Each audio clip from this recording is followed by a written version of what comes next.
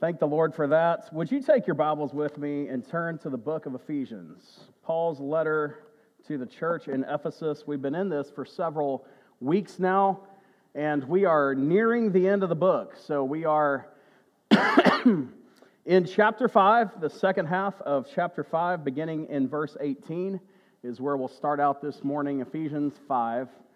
We'll read from verse 18 down through the end of the chapter. As we go through the book of Ephesians, we are reading a letter from Paul, written, yes, to the church in Ephesus, but also written with the intention of circulating that letter all throughout the early churches back then. So we can rightly take and apply what we learn from the book of Ephesians as though it was written for our benefit as well. We know that all Scripture is given by inspiration of God. It is profitable for us, for instruction, for rebuke, and for leading us into God's righteousness. So, Ephesians, divided into two sections, who we are and how we live. We've come through that first part, and we're now in the second half of how we live. Much of the study and the preparation that's done for this series comes from these two commentary sets, the Christ-Centered Exposition series on Ephesians and Warren Wiersbe's Bible Exposition Commentary. Those are great resources for your Bible study as well. The background of the book was written by the Apostle Paul around the year AD 62, and he was in prison at the time. So how many of y'all ever been on the inside in jail? Anybody? Thank you. All right, good. I hope you accomplished, what Paul did when he wrote the book of the Bible when he was in prison.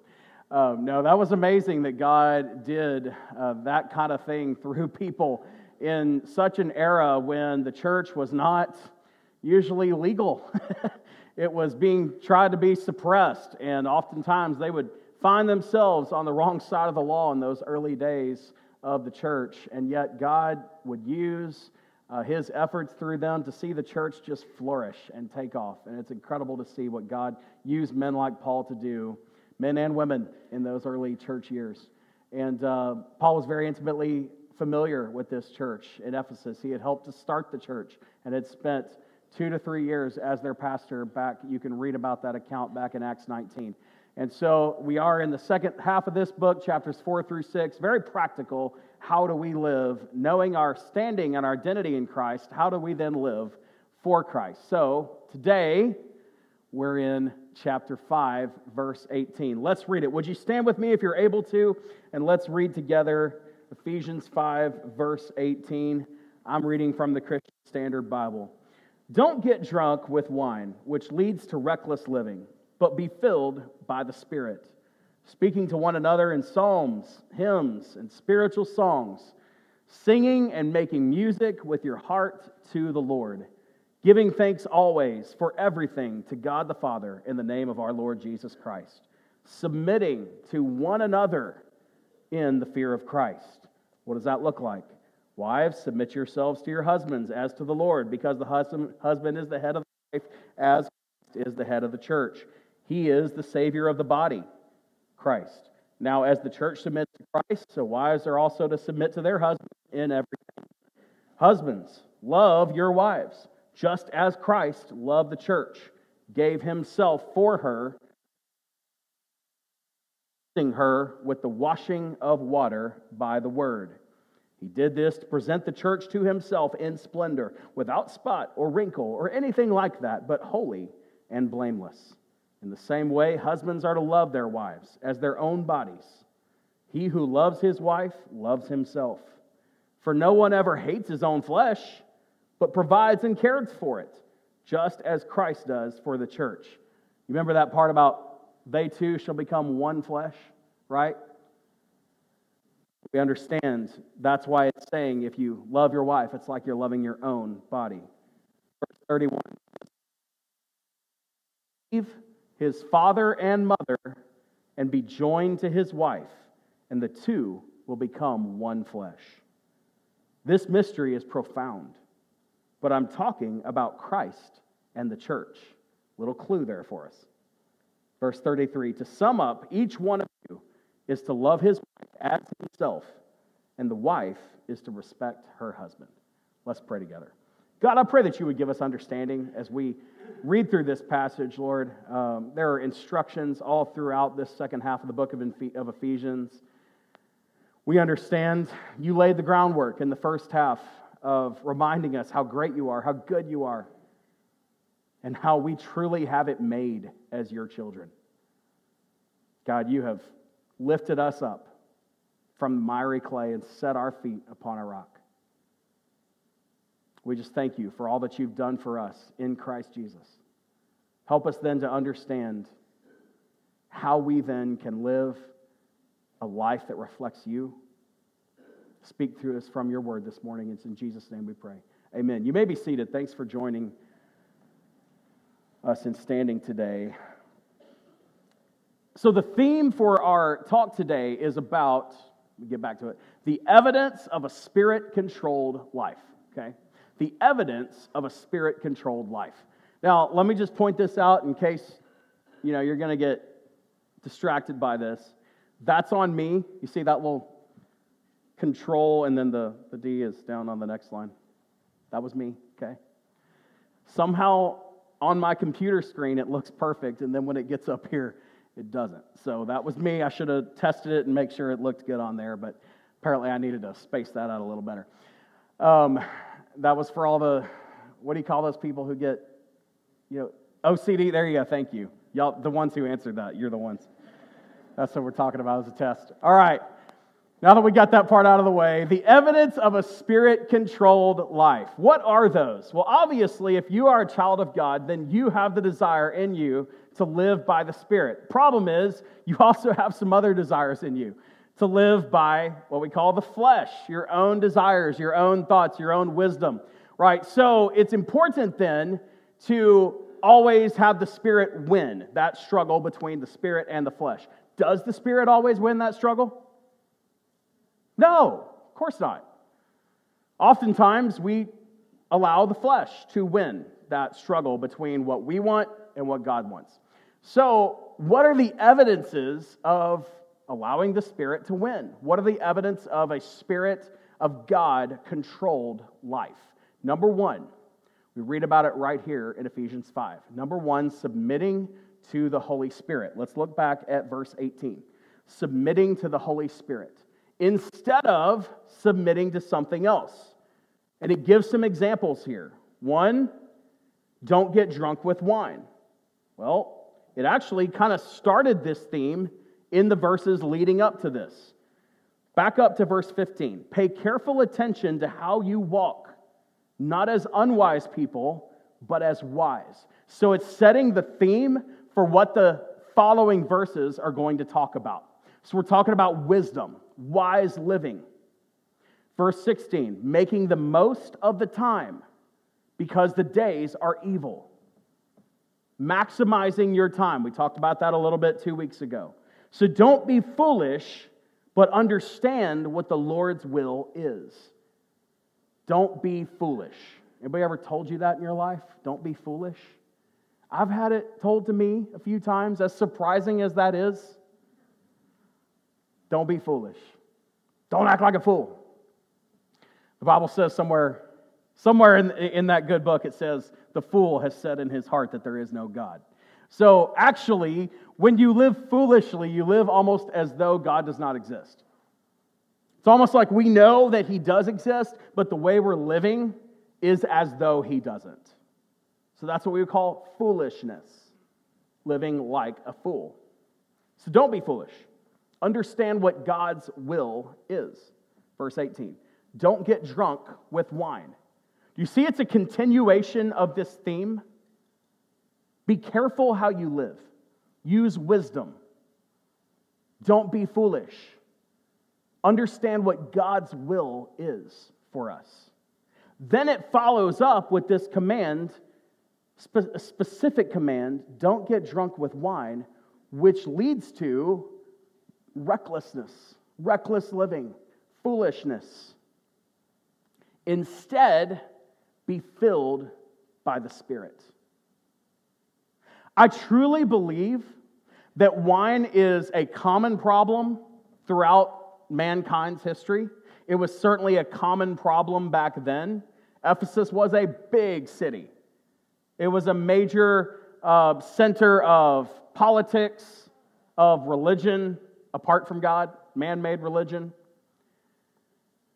Wine was commonplace. Drunkenness was commonplace. Terrible, terrible things would be done in the name of God at the temple, etc. And wine and alcohol would play a strong role in all of that. It would definitely lead to reckless living. Well, still today, drunkenness often leads to reckless living, does it not? And so I believe this is a placeholder. This is representative of the idea of avoiding foolish, reckless living. So, don't get drunk with wine, yes. But I think we would be correct in saying, don't get drunk on anything that keeps you from being filled with God's Spirit. Whether it's wine, or whether it's any kind of alcohol, or whether it's something entirely different, not necessarily a substance, but something, whether it's our own ego, whether it's the pursuit of money, whatever it is that would keep you from being filled with God's Spirit because you're filled with something else, that, I believe, is what the warning in the greater context of these verses is saying to us. So don't get drunk with wine. It leads to reckless living. Be filled with the Spirit. So we've got a contrast here now. We've got this submitting to ourselves, and then we've got this submitting to the Holy Spirit. And they produce completely different things. So now Paul's going to give us some examples of what submitting to the Holy Spirit produces. Look at verse 19. It's really interesting. The first one he gives us.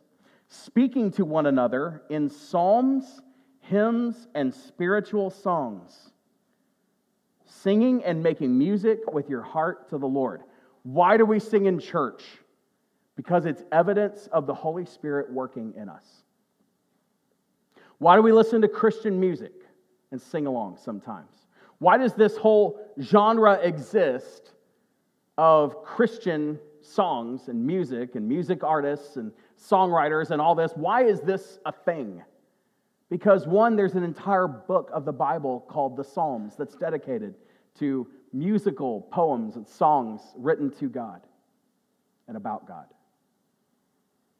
And also all throughout the Bible, and right here in Ephesians 5, it says singing, music, is one of the best ways that we can, one, worship God, but also it's evidence of God working inside of us. That doesn't mean that just because you sing a Christian song that you're filled with the Spirit. That certainly doesn't mean that. But it means that if you are filled with the Spirit, one of the chief ways that will express itself is through singing to God. Doesn't mean you got to be up here in the next trio, okay? God didn't gift us all with the beautiful voices that we heard this morning, but that's okay. Doesn't mean that you have to join the choir, although there's seats available, okay? Y'all jump up here. Let's fill this thing up. But singing in the privacy of your shower, okay? It's all right. Singing in the shower is a good thing. Singing in the car by yourself. God loves to hear us sing, and He doesn't judge whether we're fit for American Idol or not. It's one of the chief evidences of a Spirit-filled life. Singing and making music with your heart to the Lord. And then secondly, giving thanks always for everything to God. Giving thanks is, hard to think of or come up with another evidence of the Spirit that is more opposite of what you and I do. We do not naturally want to give thanks to God. Naturally, our flesh, when we submit to our flesh, we just want to get for ourselves. We're not thinking about then showing gratitude to others, and definitely not to God. But giving thanks is a key evidence of submitting to the Holy Spirit of God. Giving thanks always for everything, verse 20 says, to God in the name of our Lord Jesus Christ. We do it in the name of Jesus because He is our go-between. He's our intermediary between us and God. He's the way by which we can approach God. Otherwise, you and I would have no access to God. If it wasn't for Jesus and His sacrifice, remember what Sarah talked about with the kids down here? His sacrifice for us, that is what allows us then to have access to God. So, in the name of our Lord Jesus Christ, we get to approach God and pour out our thankfulness to Him. Pour out our praise to Him. Say, God, I will submit to you because I am thankful, I am grateful for your sacrifice, the love you have continually showed me. Even before I knew you, you died for me. You rose for me. You are alive today for me, and you extend the invitation to me always. Your arms are open wide, and that just makes me thankful to you. So I want to give thanks. Every day, I want to give thanks to you, God. That is something that should be continually on our lips, continually in our minds. Parents, letting your kids hear you thank God. Older brothers and sisters, letting your younger ones hear you thank God. Continually. Every day, not missing an opportunity, whether it's in the morning in your own quiet time with God, or whether it's in the evening, if you gather your family together and pray together and maybe read a verse of Scripture or sing a song together before you go to bed, have that family altar or family devotional type time together.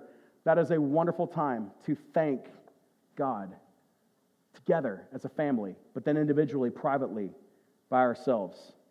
Singing together, speaking to one another, making music in our heart to God, and giving thanks always to God for everything.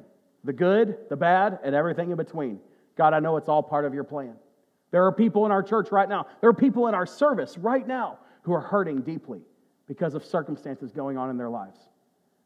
But in the middle of it, and I've already heard them this morning say thank you to God for it. Thank you to God that we know that you're in control of it all. We don't have to try to figure this out on our own. We don't have to try to make sense of this mess on our own. We know it's in your hands. So God, I thank you for that. And then don't miss this last part. Before we dive into the next section, let's look at a couple other scriptures. James 4:7, submit to God, resist the devil, and he will flee from you. What does it mean, submit? Anybody want to take a stab at it? Submit. Give us a quick definition. Don't be scared. It's okay. Absolute obedience. It's good. Submit to God. Resist the devil, and he will flee from you. So I feel like there's another picture of this struggle here, right? It's the devil we have to resist, and God we open up and say, God, have your way. Have your way in me. How many of you remember that old song, Have Thine Own Way, Lord, have Thine Own way? Yeah. That's that attitude of submission. God, whatever you want to do with me in my life, I have this other attraction, I have this other magnetism pulling at me. It's the world, the flesh, the devil. It's everything that is against what you tell me. And I'm going to resist that. And instead, I'm going to open up to you, God. I'm going to submit to you. So that's James 4:7. Look over here in Matthew 11. Come to me. Jesus extends the invitation. Come to me. What does submitting look like? What does submitting look like to a bad master? Well, that's scary, right? Submitting to a bad master. Hey, let's go back to our country's history of slavery. We get a real picture of what the wrong kind of submission looks like. When you're forcing people to submit to evil, selfish, tyrannical men. So what does submission to God, by contrast, look like? Matthew 11 shows us. Come to me, all of you who are weary and burdened, I will give you rest. Take my yoke upon you. Boy, slavery was common back then too. Slavery has been a problem throughout the history of mankind. If you go back and study ancient history all the way up to modern day, and we still have slavery, usually in the form of human trafficking, alive and well in the world today. And so I'm thinking of this book I read about a man who was born into slavery. He raised up, he eventually escaped, and with a group of people found some help and got away from this plantation that they served as slaves on. And then he got on a ship that took him up to the Northeast and was in Boston, and then God saved him. God saved him dramatically and changed his life and changed his heart, and he became a preacher that was then instrumental in liberating and starting churches for former slaves. It's an incredible story. But I'm thinking of what that yoke meant for them, for those slaves, thinking about the hard physical labor that they were forced to do every day by their wicked masters. So when Jesus references the yoke, man, that would mean something totally different for a slave. For us, dare say most, if not all of us, have never experienced something like that. But we can understand through the eyes of others how impactful that is when Jesus says, take my burden on you, take my yoke on you, take my manual physical labor on you, and learn from me. Why? Because I am humble. I am lowly. A couple months ago, we talked about how Jesus is gentle and lowly. He doesn't lord it over us. He doesn't sit up there and wield his absolute authority and power over us and how much greater he is than us. Instead, he humbles himself and takes on the form of a servant, Philippians tells us. He said, I am holy. We're going to get that right. I am lowly and humble in heart, and you will find rest for your souls. Boy, that's not common in slavery, is it? Rest. The master providing rest, not just for your bodies, but for your souls. For my yoke, that yoke I told you to take upon you, it's easy. And any burden that I place on you is light compared to what you would be carrying without me. So that's why Jesus extends this invitation to all of us. He says, come to me. That's what submitting to God looks like. So, we read about it just a moment ago. Practically, are we singing to God? Again, doesn't mean you have to join the choir, doesn't mean you have to do a special in church, but are we finding opportunities to sing to God? All throughout the Bible, there are evidences of singing, and there are even commands to sing and make music to our God. He'll appreciate it. Whatever voice or whatever skill level He gave you, He will love to hear you sing to Him. Secondly, are we showing gratitude to God? Are we being grateful for what God has done in the past, what He continues to do today, and what we believe by faith He will do in the future? Are we showing gratitude to God? Look at this quote.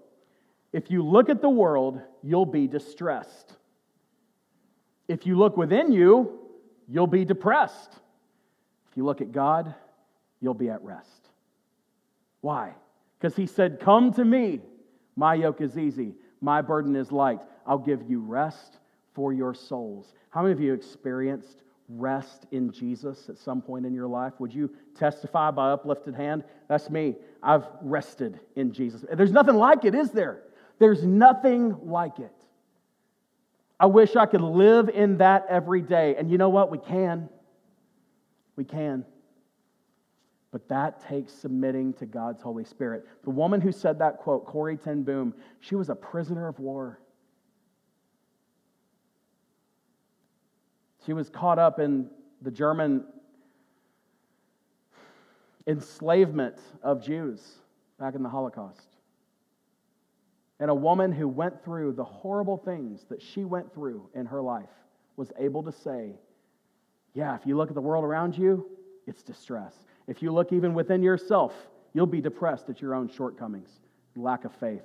But if you look at God, that's where you'll find rest. that's where you'll find rest. I can testify to that. I know, I feel it in my soul. I feel the unrest when I take my eyes off Jesus. This last week, I had a couple days where I wasn't resting in Jesus. And I had to get my attention. Some others kind of helped me get my attention. Say, hey, I can tell you're stressed. You're not resting in God. I was on the phone dealing with some health insurance stuff.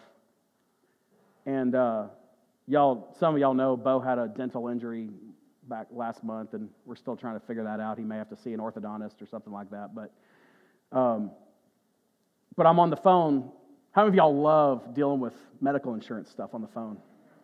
I don't know why there's not hands raised everywhere. I am so glad that I had to deal with that day, because I'm talking to this lady, and she tells me what I need to know, and it was fine. She was dealing with me just fine. But then she said, by chance, you don't know who Samuel was in the Bible, do you? Well, yeah, I'm a pastor, actually. I should know that. She said, really? You're a pastor? No way. And she proceeded for the next 10 minutes to preach to me about resting in God.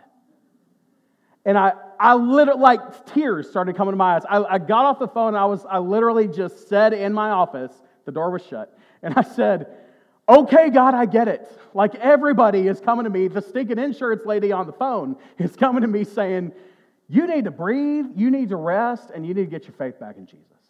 So man, that was just so impactful, and it was such a real-life way of reminding submitting to God is the best way. It really is. Because y'all, you and I can't handle it. We can't handle it. That's why we show so much gratitude to Him. That's why we're so grateful and thankful to Him. Singing to God, gratitude to God, and then lastly, submission to each other. That's a big evidence of submitting to the Holy Spirit of God, is submitting to each other. We got about 10 minutes left that I'm going to explain this part of it, and then we'll be done. Number 2, submitting to each other. Now, this word in this passage is one of the most controversial in the Bible, okay? Maybe that's been something that you've struggled with. Oftentimes as a woman, you'll read this passage and you'll struggle with this word submit. Now, I'm a man, and I can't sit up here and tell you what that looks like exactly for you in the context of your household. But I can preach to you what the Word of God says. So, look back at verse 21. Submitting to one another in the fear of Christ. What does that look like? Well, it explains.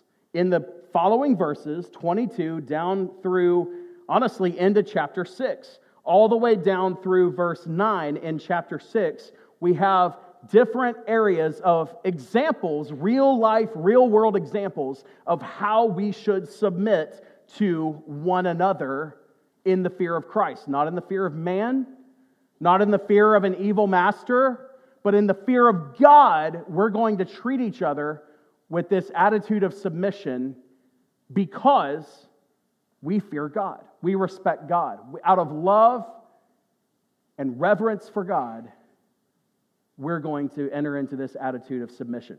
What does it mean? Well, I did a word study on it, okay?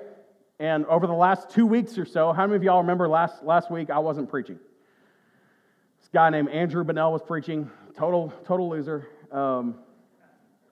Just kidding. He's my older brother. He did an amazing job. Did y'all enjoy my brother last week? I did too. Of course, I'm biased, but I really enjoyed him, and I pray someday he gets to come back and visit with us again. But I was off last week, so I had about the last 2 weeks to prepare for this sermon. And I'm really, really glad I did, because it took quite a bit of research and study to make sure that what I'm preaching to you today is what I believe the Bible is truly saying. So this word, submit, is the word hupotasso. The Greek word, it's a military term. However, in the non-military usage, which is obviously what this is, wives, submit to your husbands. That's not a military relationship. Sorry, guys, you're not the general, okay? You're not her commanding officer, so to speak, and you're definitely not the king.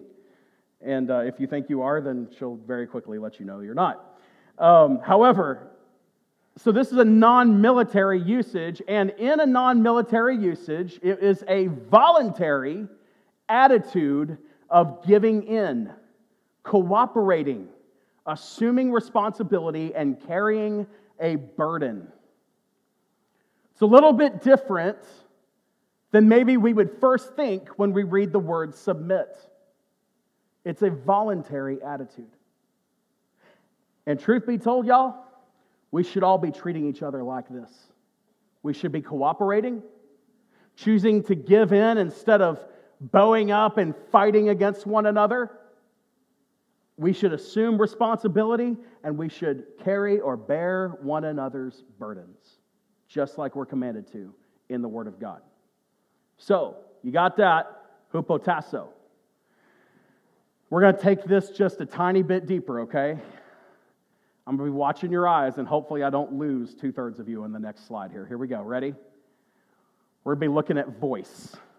How many of you guys remember active voice, passive voice? Anybody? Like active voice, they're doing the action. Passive voice, it's happening to you. In Greek, there's a third. There's a middle voice.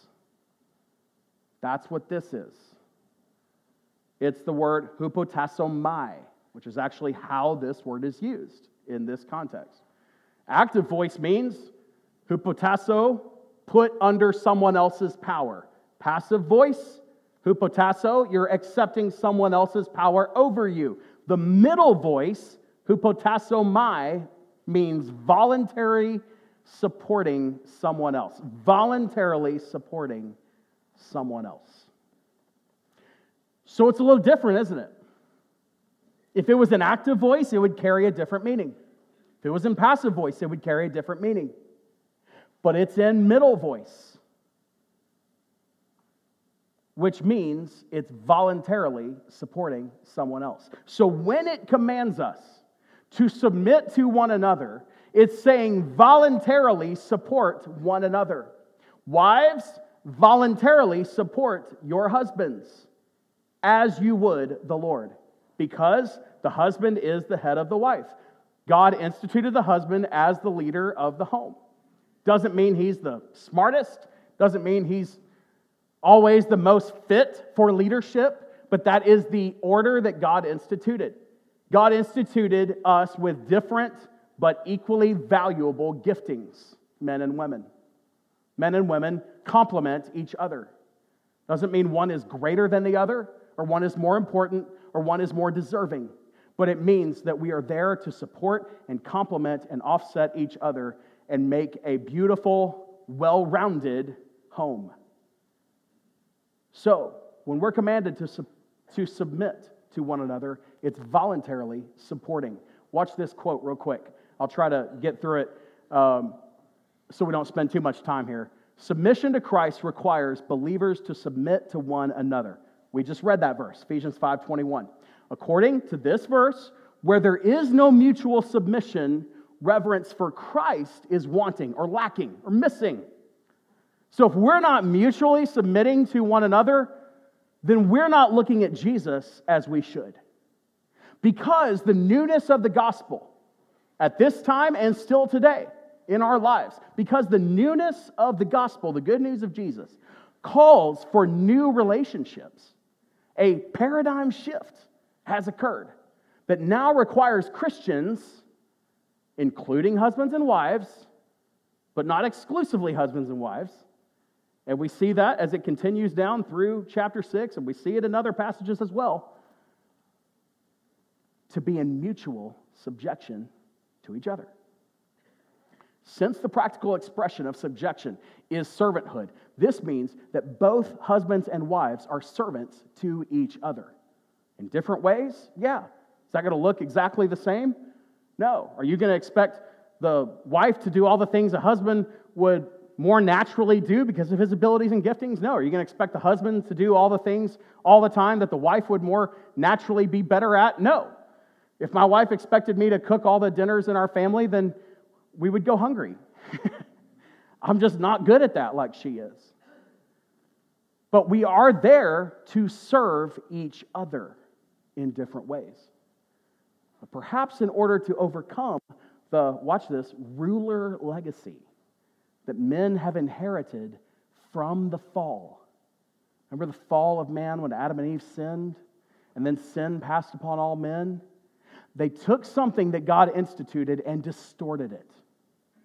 God instituted this order in the home, that He looks at the man as the leader in the home, and He looks at the wife as equally valuable, equally important, a complementary piece.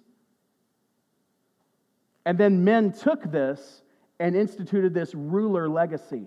And that is the world that the Bible was written in. There was this ruler legacy. You know what's really interesting? You look at so many religions across history, and you look at so many cultures across history, and they've almost always demeaned and devalued women. Jesus didn't do that. Jesus did the opposite. So, this ruler legacy that men have inherited since the fall of man, it's specified, probably because of that Christian men must also love their wives to the point of Christ-like self-sacrifice. Just like Miss Sarah talked about sacrifice a little bit ago. I mean, to the point of dying for them, laying down their lives. Women are not property. Men do not own them. Jesus said, love your wife like I love the church. If anything, there is a greater responsibility on the man toward his wife to be like Jesus loved the church. Did Jesus hold anything back from us? Does He absolutely live and plan and move and work for our good all the time? Absolutely He does. God values us above everybody else. I've said it before, you're the background on His phone screen. God loves you. He's crazy about you. He could not love you more. Could not love us more. So that is how Christ loves the church, and that's how men, we're supposed to love our wives. Now, Luke 22. A dispute arose among them as to which of them was considered to be the greatest. Who is them? The disciples, that's right. Jesus' disciples, His closest followers, His closest friends. They're trying to figure out who's going to be greatest. And Jesus says, the kings of the Gentiles lord it over them. Those who exercise authority over them call themselves benefactors or, friends of the poor. But you're not to be like that. Instead, the greatest among you should be like the youngest, the one who rules like the one who serves. For who is greater, the one who's at the table or the one who serves? Is it not the one who's at the table? Of course. But I am among you as one who serves. Man, Jesus flipped this whole narrative on its head. He flipped this whole thing on its head. He's saying, boys, the discussion is not over who's in charge. The discussion is not over who's greater. The discussion is not over who gets to be the boss. The discussion is over who can serve the most. That's what Jesus was trying to institute. Again, this quote flips it on its head. Patriarchy is not the Bible's message. What are we talking about? We say patriarchy. How many of you guys have heard that word out there in the world? Patriarchy. Yeah. So again, God instituted something. There are the patriarchs of the Bible. Anybody know?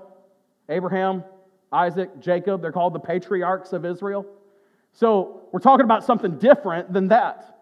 This man-made patriarchy is this ruler legacy that we talked about a moment ago.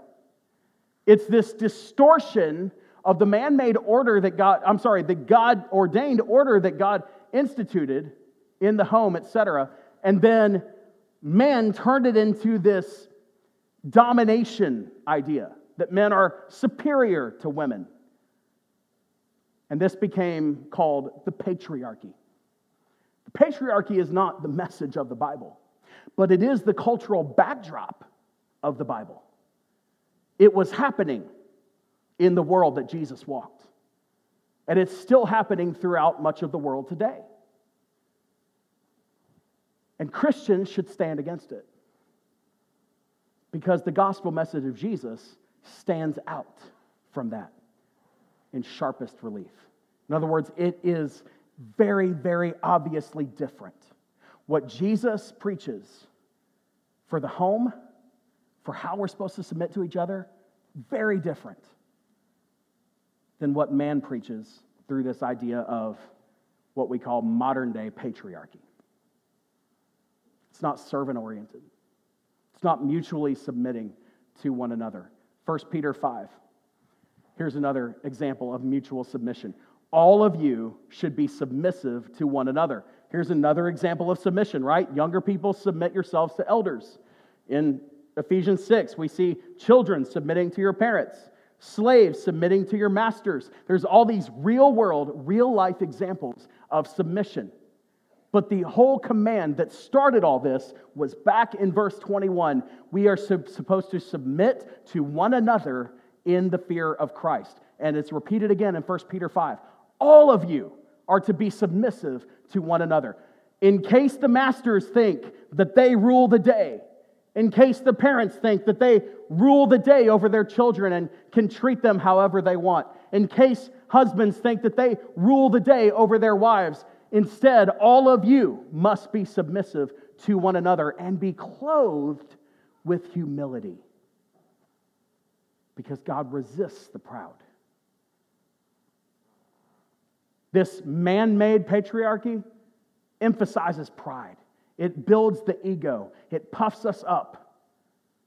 I'm in charge. You obey me. But God resists that. He said, I resist the proud, but I give grace to the humble. Men, we need grace. We need God to extend grace to us. It's crucial. We must have it. So,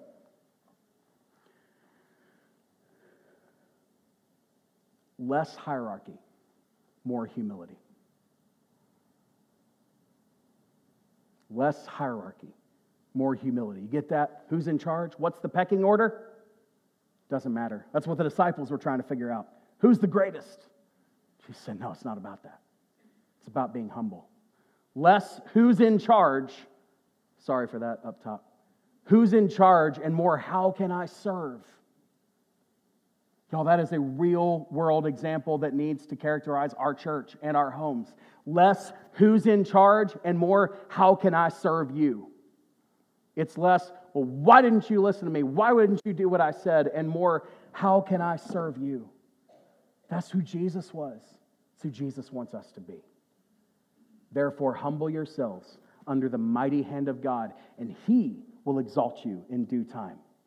And you can cast all your care, all your anxiety, all your fear, all your worry, all your suspicion on Him, because He cares for you. Then you'll find rest in God, right? That's why we submit. We submit to God, and we submit to each other. And we're done with this. Release the pressure of the pecking order. Embrace the freedom of mutual submission. Let's read it again. And release the pressure of the pecking order. Embrace the freedom of mutually submitting, prioritizing, serving, loving one another. We've been saying this verse week after week. Let God transform you into a new person by changing the way you think. Then you'll know God's will. So, here's our point to ponder for today. How does God want me to change the way I think so I can see my relationships as Jesus would see them? I can see my wife as Jesus would see her. I can see my husband as Jesus would see her. And then we can mutually serve and submit to one another. Wives, you can submit to your husband because you're submitting to God. Men, you can love your wives as Christ loved the church because you're submitting to God and you're submitting to each other. That's our command from the Scripture.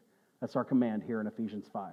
So we submit to God's Spirit in us when we voluntarily, not by force, but voluntarily submit to each other. Would you pray with me? God, I pray that we would submit to you. I pray that we would submit to each other. Sometimes it's easier to submit to you than it is to each other. But truthfully, We're not submitting to you unless we're submitting to each other. You commanded us all throughout the Scripture to submit to one another. And God, I pray that you would help us to do that. Empower us. Forgive us when we don't treat each other as we should.